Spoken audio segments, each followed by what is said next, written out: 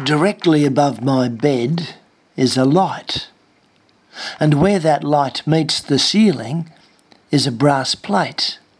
One day I looked up to see that surrounding that brass plate was a web, and in that web a spider. It wasn't a big spider, but it wasn't a little spider either, and it was black. I tried to catch it to put it outside, but every time I got near it, it ran under the brass plate.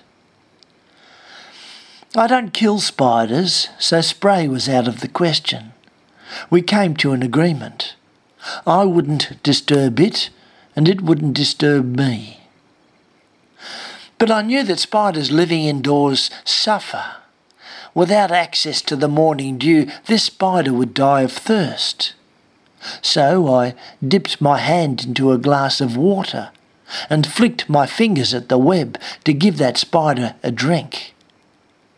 And so that it wouldn't starve to death, I whacked a fly with a fly swatter just hard enough to stun it, then stuck that fly in the web so that its struggles attracted the spider.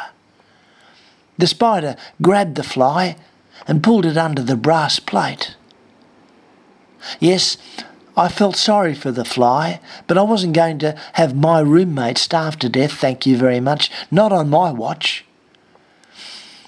I did the same a few days later. A flick of water and a fly. This went on for months. The spider got bigger and blacker. Occasionally the spider would spring clean, and I would find on my doona a sprinkle of fly heads and wings. I didn't have a partner at the time, so I received no ultimatum. The spider and I lived together peaceably. One day I found it had strayed so far from the brass plate I could have caught it. But we had an agreement, so I let it be. But it appeared listless, lethargic. I gave it a drink and a juicy fly, but it barely moved. It was dying. Sure enough, in the morning, there on my doona was the spider, dead.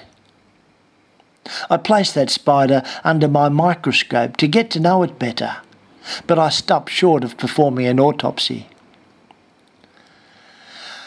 I reflected. In my care, that spider had lived safe in the world, protected from predators. It only had to eat and drink. Its life was sterile. By feeding and protecting that spider, I had rendered its life meaningless. Had I been able to catch that spider when I first found it and put it outside, that spider would have been better off. Yes, it might have starved. It might have been eaten. It might have only lasted a day. But what a day! In its very endeavours to survive, its life would have had meaning. It would have lived the life of a spider. While thinking about that spider, I was reminded of a man, a retired doctor who had died in home with tens of thousands of books. He had been a recluse who had read 2 books a day. I find that troubling. There are many reasons to read, but to read and only read. It has been said that if you read 1,000 books, you get to live 1,000 lives.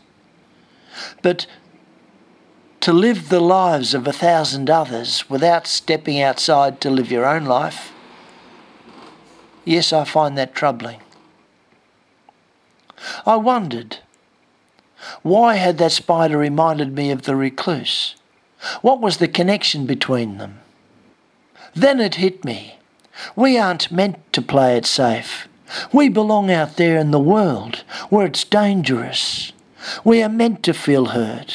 We are meant to feel pain and anguish and outrage and fear, as well as joy, wonder, laughter and love. We are meant to fall and get up and fall and get up, and one day just fall. Yes, the pain we feel in life is real, and it's our job to feel that pain. It's our job. I'm not suggesting we go out and look for pain, but I am suggesting that when the pain does come along, we meet that challenge head on, instead of avoiding it. Let's approach that person we like. Let's go for that promotion. Let's make that tough decision. Let's drop the facade. I'm suggesting don't live a meaningless life like that spider, protected from suffering. Don't be like that retired doctor who stopped living long before he died. Let's not fear suffering.